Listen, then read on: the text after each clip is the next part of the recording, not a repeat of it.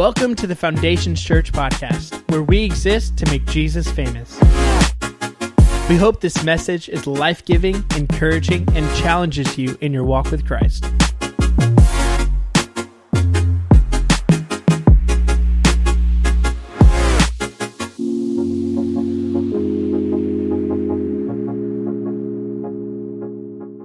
As we're looking at some Old Testament stories, if you guys have your phone or your iPad or whatever, download our FC app. You can follow along in the sermon notes section with our Wednesday night stuff. We have them on the screen behind us, and then we've got some notepads and pens in the back if you guys want to follow along that way. But we're going to be looking at another story in the Old Testament, 2 Samuel chapter 11. You guys are probably super familiar with it. Story of David and Bathsheba. There's a ton of names in here, and so I am going to do my best to pronounce them as well as I can. But if you have a question at the end, it's like, well, that's not pronounced right. My apologies in advance. So we're going to be looking at this entire chapter. There's a lot in here, and next week we're going to do a follow-up to kind of the fallouts of what happened. I'm looking at 2 Samuel chapter 12 next week, but we're going to go ahead and hop into it. We're going to read, break it up into a few different sections, starting with 2 Samuel 11, verses 1 through 5.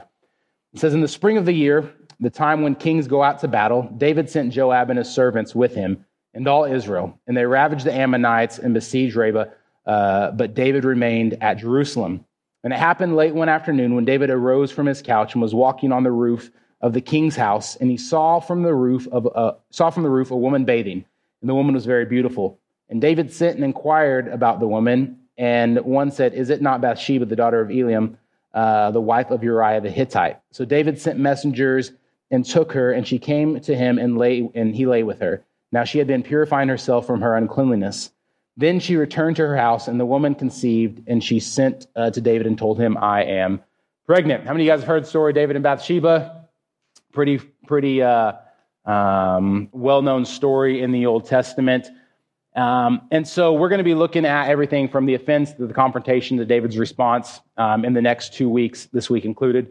But we'll see. We should be able to get through the entire chapter this evening. But right out of the gate, you see David doing something that's out of character. What is that? What is out of character that David is doing? Doesn't go to war. Yep. It says, in the time of year when kings go out to battle. Is David the king? Yep. Where is he at? Not in the battle, right? He is at home hanging out. Now, has David ever been one to shy away from battles? No, right? He's a warrior, right? Saul slain his thousands, David his tens of thousands. If you look at, just real quick, we're going to look at some of his track records. So 2 Samuel chapter 5, this is right as he's being crowned king of Israel. It says, in times past, when Saul was king over us, it was you who led out and brought in Israel. That David was the one leading, even though King Saul was in charge. If you look at 2 Samuel chapter 8, it's like a laundry list of David's victories in battle. 2 Samuel chapter 10, verse 17, and when it was told David, he gathered all Israel together and crossed the Jordan and came to Helam, and the Syrians arrayed themselves against David and fought with him. But David was engaged in battle. He is fighting. 2 Samuel 18:2, and David sent out the army, 1/3 under the command of Joab, 1/3 under the command of Abishai, the son of Zeruiah, Joab's brother, and 1/3 under the command of Ittai the Gittite. I want that nickname.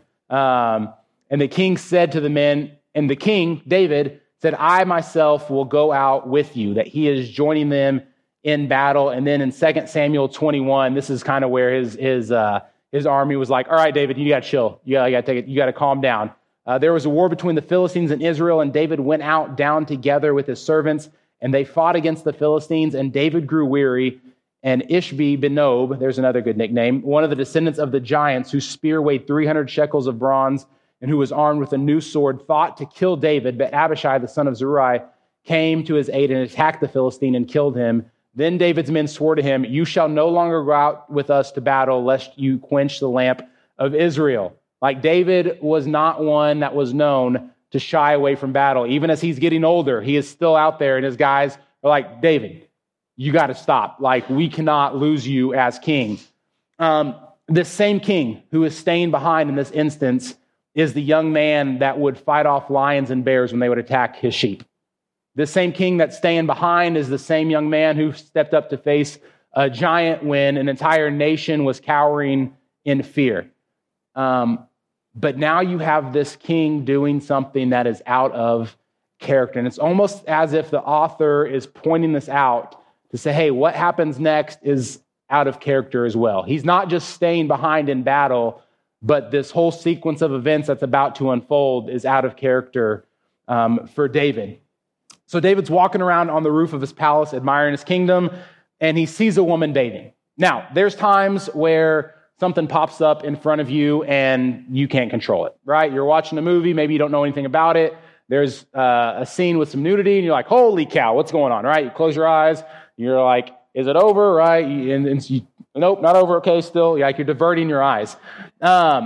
David's up on the roof, and he's not necessarily trying to be a peeping Tom, but he sees this woman bathing, and instead of diverting his eyes, the original text would read something like this: and from the roof he saw a woman bathing herself, and the woman was exceedingly beautiful to watch. He doesn't just see her, but he is watching her. I thought of this other guy in the Old Testament who God was with, whom God had chosen, whom God had used in some mighty ways. You've got David, who it's hard to argue that God was with. He's referred to as a man after God's own heart. And then you've got this guy named Joseph, who's in a somewhat of a similar situation, at least with the temptation that's involved. It would be a lot easier to justify Joseph's actions if you were looking from an outsider's perspective, because the woman is throwing herself at Joseph. She's making moves on Joseph. She's not being very subtle about what she wants. And Joseph doesn't linger. He doesn't hang out. He doesn't flirt. No, he runs away. And he runs out of his jacket. She's got a hold of him, and he runs out of his jacket. And now it costs him down the road that he spends time in jail. But even through all of that, God was with Joseph. And then you've got David, who is not where he's supposed to be. He's not in battle. He's up on his roof. He sees a woman, and he doesn't say, whoa, man, I should divert my eyes here. No. He does what? He watches. She was exceedingly beautiful to watch. James 4:7-8 says, submit yourselves to God. Resist the devil, and he will flee from you. Draw near to God, and he will draw near to you. Cleanse your hands, you sinners, and purify your hearts, you double-minded. That when it comes to this temptation, our actions should line up with that of Joseph, that we fight, that we resist, that we run away from this temptation, that we don't linger. And this is what David did, that Joseph ran, David lingered. And, up to this point, Old Testament would say that David really hadn't committed a sin, that he didn't do anything. He didn't act it out. And this is the deal with the Pharisees, that it was all about what you did. And so that's why they never understood the heart. It's like, hey, what I do is what's going to save me. No, I don't need a heart change. I just need to do the right things. And so, so David hadn't committed adultery, but Jesus in Matthew chapter 5 says something that takes this new covenant a step further. He says, you have heard it said that you shall not commit adultery. David hadn't committed adultery yet, right? He hadn't committed adultery. But Jesus says, but I say to you that everyone who looks at a woman with lustful intent has already committed adultery with her in his heart. If your right eye causes you to sin, tear it out and throw it away. For it is better that you lose one of your members than your whole body be thrown into hell. And if your right hand causes you to sin, cut it off and throw it away. For it is better for you to lose that member of your body than your whole body to go into hell. And what we've got to understand is that while technically Old Testament, David maybe hadn't sinned yet, but that sin was creeping up and taking root in his heart. And that what was in here was eventually going to be acted out one way or the other. David's sin starts when he looked, when he watched, because it's in his heart. A few weeks ago, a pretty prominent pastor here in Tulsa at Transformations Church said it's okay to think about cheating on your wife, just don't do it. Here's a good tip. Don't listen to that guy. He doesn't know what he's talking about. Because Jesus would say something totally different in Matthew chapter 5. Jesus says, don't even look. Don't even think about it. Don't let that sin take a foothold at all. And Jesus is using hyperbole here. He's not saying, hey, gouge out your eyes, because that doesn't fix the issue. right? What he's saying is that sin has to be dealt with in a very real and serious manner because sin has these deadly consequences. Martin Luther, when talking about this verse, he said, I can't stop birds from flying over my head, but I can keep them from building a nest in my hair. And so it's one of these things, you can't control what's around you, but you can control your actions and you can control your thoughts. And you say, no, I'm not even going to entertain that. Because when we linger in sin, it has deadly effects. Spiritually, it does. But we're about to read a story where we see these real life deadly effects play out because David tries to cover up what played out. So David doesn't run. He doesn't divert his eyes. He doesn't even just watch. He says, hey, go find out who that lady is. He takes it a step further. And it turns out this woman is Bathsheba, the daughter of Eliam, the wife of Uriah the Hittite. Now, who knows who Uriah is? Anyone tell me who Uriah is? Who's Uriah? One of David's mighty men, absolutely. One of nearly 40, 37, if you want to get specific, of these men who were loyal to David before he was even king. Like before he had any power, while he was on the run, while the king was trying to kill him, while he was a political enemy, these men were loyal to David. And we read in 2 Samuel 23 the list of these mighty men. And in 2 Samuel 23:36, Uriah the Hittite is listed as one of his mighty men. Now, these men weren't just soldiers. They weren't just allies, but they helped him become king. And we look at 1 Chronicles 11, verses 10 and 11, and then we're going to skip to verse 41. You're like, you skipped a lot. I skipped a lot because it's listing all the feats of David's mighty men, and we don't have time to get all to that. But 1 Chronicles chapter 11 says, now these are the chiefs of David's mighty men who gave him strong support in his kingdom together with all of Israel to make him king according to the word of the Lord concerning Israel. And this is the count of David's mighty men. Goes on to give the list, verse 41, Uriah the Hittite. Man, it's gross enough to commit adultery, but to betray one of your most loyal men is gross. It's disgusting. But you know what? The connection doesn't even stop at Uriah. So you want to look at who Bathsheba's father is. Who is Bathsheba's father? She's the daughter of Eliam. Okay, big deal. Remember 2 seconds ago when I was talking about David's mighty men? You know that Bathsheba's father was one of David's mighty men as well? It wasn't just Uriah, but it was Bathsheba's father. So if we were to pick a random verse out of 2 Samuel 23 where it's listing all of David's mighty men, I don't know, we see that Eliam, the son of Ahithophel, the Gilonite, we see that Bathsheba's father was one of David's mighty men. But let's go one more step down the rabbit hole. We see that Eliam is the son of Ahithophel, one of the Gilonite. Who the heck is that guy? 1 Chronicles 27:33, Ahithophel was the king. David was his counselor. So you've got Uriah, his mighty man. You've got Bathsheba's father, one of his mighty men, and Bathsheba's grandfather, one of David's counselors. So you've got like 2 generations of these people who are incredibly loyal to David. So when he says, hey, who's that lady? And they go, it's Bathsheba, the daughter of Eliam. Oh, I don't know who Eliam is. Yes, you do. You know who Eliam is. He was with you when you had no other friends. And the wife of Uriah the Hittite. Man, the blinders that sin put on David's eyes is incredible. And this is what sin does, right? It blinds us to the reality of what's going on. And we see it play out. And David didn't just stop there, right? He didn't just confess his sins. He didn't stop at one, but he keeps piling on in an attempt to cover up his infidelity. We go on to 2 Samuel chapter 11, verses 6 through 13. So David sent word to Joab, send me Uriah the Hittite. And Joab sent Uriah to David. When Uriah came to him, David asked how Joab was doing and how the people were doing and how the war was going. David, shut up. He's trying to shoot the breeze right now. How's things going? Going good? Okay, yeah, all right, cool, awesome. Then David said, Uriah, go down to your house and wash your feet. Go relax. Go hang out. Go take a break. You've been fighting hard. And Uriah went out of the king's house, and there followed him a present from the king. But Uriah slept at the door of the king's house with all the servants of the Lord and did not go down to his house. When they told David Uriah did not go down to his house, David said to Uriah, "Have you not come from a journey?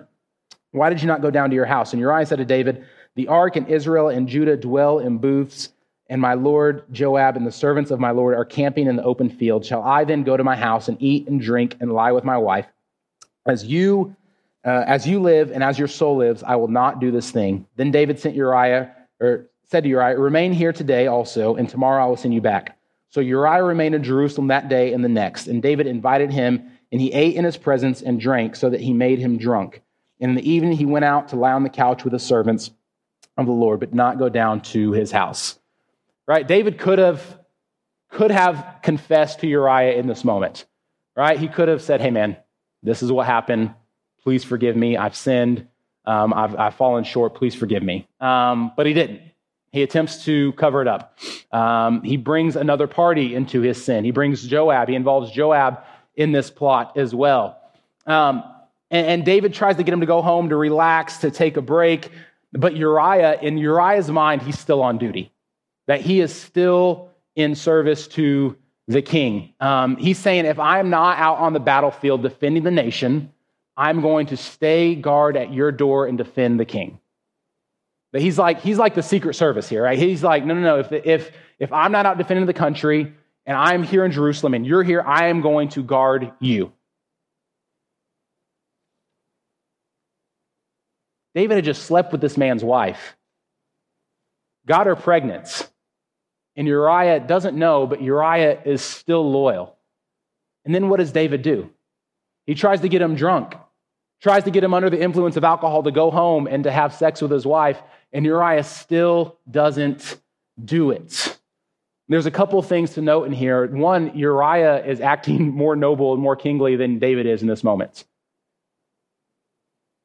He's standing true to what he knows he needs to do, right? It'd be super easy for him to go home. But here's the deal. He's also following something that he had seen David do in previous battles. So in 1 Samuel 21:5, David had made this command. We'll read it. And David said to the priest, "Truly women have been kept from us as always when I go on an expedition. The vessels of the young men are holy, even when it is an ordinary journey. How much more today will their vessels be holy?" What David is saying here, he says, hey, when we're out, when we're journeying to a battle, when we're not home, we keep women away from us because we want our bodies to remain ceremonially clean. We want to be pure. We want to be holy.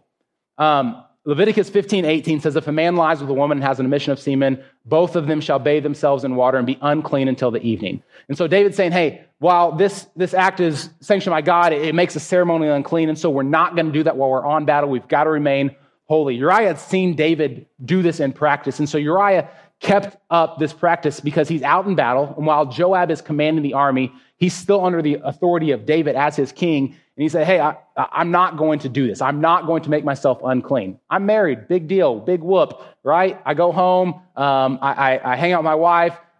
We have relations. I take a bath. In the evening, I'm good, and I'll leave tomorrow. No big deal. He said, no. Like, I'm still going to be true to what I think is right. What David has modeled, I'm still going to be true. And I don't know, but it makes me wonder if David picked up on what Uriah was doing. If David, like, his mind went back to how he used to run things, about how he used to, require his men to remain pure. I wonder if he's kicking himself because this once standard of holiness that he required of his men is coming back to bite him in the rear. Like, I don't know these things, but it's interesting to note that this is the way David used to run things. Uriah is holding to that because in Uriah's mind, he's still under the command of David. And David is trying to get him to break that oath, to break that purity, that holiness that David once commanded of him. I don't know the answers to those questions, but I do know that when sin takes control, we stop thinking about other people and we stop thinking about God. And so David's like, I don't care if that's what I used to do. I'm trying to get myself out of this situation. I don't care if there is a requirement for us to be holy. We're going to see if I can save my own butt in this situation. Because up to this point, the approval of God seems to be the furthest thing from David's mind. It's what can I do to hold on to my reputation? What can I do to make sure that I'm not found out? And man, until we are glorified in heaven, there's no place where we're immune from temptation. And so we have to be on guard. David let his guard down. David, you hear the saying that, what is it? Power corrupts and absolute power corrupts absolutely, or something along those lines. There was no one that David was really answerable to. He's the king, right? I mean, for us, it's like we're answerable to our family. And then if we don't want to answer to them, we're answer to like authorities and the police, right? And so there is this hierarchy of people that we have to answer to. But if you see some of the greatest atrocities that have been carried out in human history, it's by these dictators who they don't have to answer to anyone. And so they carry out these atrocities because, and David is kind of at this point where he doesn't have anyone to answer to, but that doesn't mean he's exempt from having to answer to God. And he didn't keep his guard up. 1 Peter 5:8 says, be sober-minded, be watchful. Your adversary, the devil, prowls around like a roaring lion, seeking someone to devour. And we see in this moment David getting devoured, that David has sinned. He's tried to cover up his sin. And when that doesn't work, he doesn't give up. What's he do? He continues the plan even further. 2 Samuel chapter 11, verses 14 through 26 says this. Excuse me. In the morning, David wrote a letter to Joab and sent it by the hand of Uriah. In the letter he wrote, set Uriah in the forefront of the hardest fight and then draw back from him, that he may be struck down and die. And as Joab was besieging the city, he assigned Uriah to the place where he knew there were valiant men. And the men of the city came out and fought with Joab, and some of the servants of David among the people fell. And Uriah the Hittite also died. Then Joab sent and told David all the news about the fighting, and he instructed the messenger, when you have finished telling all the news about the fighting to the king, then if the king's anger arises and he says to you, why did you go so near to the fight? Did you not know that they would shoot from the wall? Who killed Abimelech, the son of Jerubasheth? Did not a woman cast an upper millstone on him from the wall? And so they died at Thebez. Why did you go so near to the wall? And you shall say, your servant Uriah the Hittite is dead also. So the messenger went and came to David and told David all that Joab had sent him to tell. The messenger said to David, the men gained an advantage over us and came out against us in the field, but we drove them back to the entrance of the gate. Then the archers shot your servants from the wall. Some of the king's servants are dead, and your servant Uriah the Hittite is dead also. David said this to the messenger, thus shall you say to Joab, do not let this matter trouble you, for the sword devours now one and now another. Strengthen your attack against the city and overthrow it, and encourage him. When the wife of Uriah heard that Uriah, her husband, was dead, she lamented over her husband. And when the morning was over, David sent and brought her to his house, and she became his wife and bore him a son. But the thing that David did had displeased the Lord. Probably familiar with how the story ends. And a couple of things that stood out to me as I'm reading this is this irony that David has Uriah deliver his own death warrant. Again, Uriah's loyalty, he's not going to open that letter. It's sealed by the king. He knows Uriah's not going to peek. Oh, what's in here? I'm close friends of the king. Maybe he'll no, I'm still loyal. I'm not going to read it. He has him send his own death warrant to Joab. And Joab knew that David, even if David is commanding some stupid military tactics, that Joab's not going to go against the word of the king. And so David has some of his servants die, has Uriah the Hittite die, and because of this ignorant tactic. And so Joab sends messengers, hey, tell David what's going on. And if David gets upset because of what we did, he's got good reason to. I'm trying to cover my bases here. Let him know what happened. And so the messenger tells him what happened, and what's David's response? Good. No big deal. It's war. Sometimes people die. Right? Regroup. Go get him tomorrow, Tiger. David's not losing sleep over this. There's no mourning. David's like, plan executed. Perfect. Just what I wanted to do. David's committed murder. Joab wasn't guilty. Joab wasn't guilty. The blood was on David's hands in this. And I want us to look where David had come from, right? This rise of this young man, this eager warrior rushing out to fight Goliath in 1 Samuel 17. Now he's remaining in his palace when it's time for battle. He marries Saul's daughter, is honorable in his duty in 1 Samuel 18. Now he's committing adultery with another man's wife. David spares the life of King Saul, a man who's actively trying to kill him. in 1 Samuel 24. But now what is he doing? He's having one of his best friends and closest allies put to death. There's about 15 years, give or take, from the time David was anointed king to the time he actually took the throne of Israel. And in those 15 years, it's not a real easy 15 years. He's anointed king, and he still has to be going back to be a shepherd. Talk about being humbled. All right, he's anointed king, and in those 15 years, he's being pruned, he's being shaped by God for the task of leading Israel. That's what he's doing. And we look at 2 Samuel chapter 5, we read this about him. And David became greater and greater, for the Lord, the God of hosts, was with him. That God's hand was on David. That God had shaped him, had sanctified him for this purpose of leading Israel and being king. But even through all of that, he was still not perfect. He's still susceptible to sin. And you see this sin take root in his life here in 2 Samuel 11. You see this hardening of heart where it's this disregard for everyone, including his closest friends, this disregard for everyone, including God. David, at no point, infers the name of God in any of this. He's not repenting.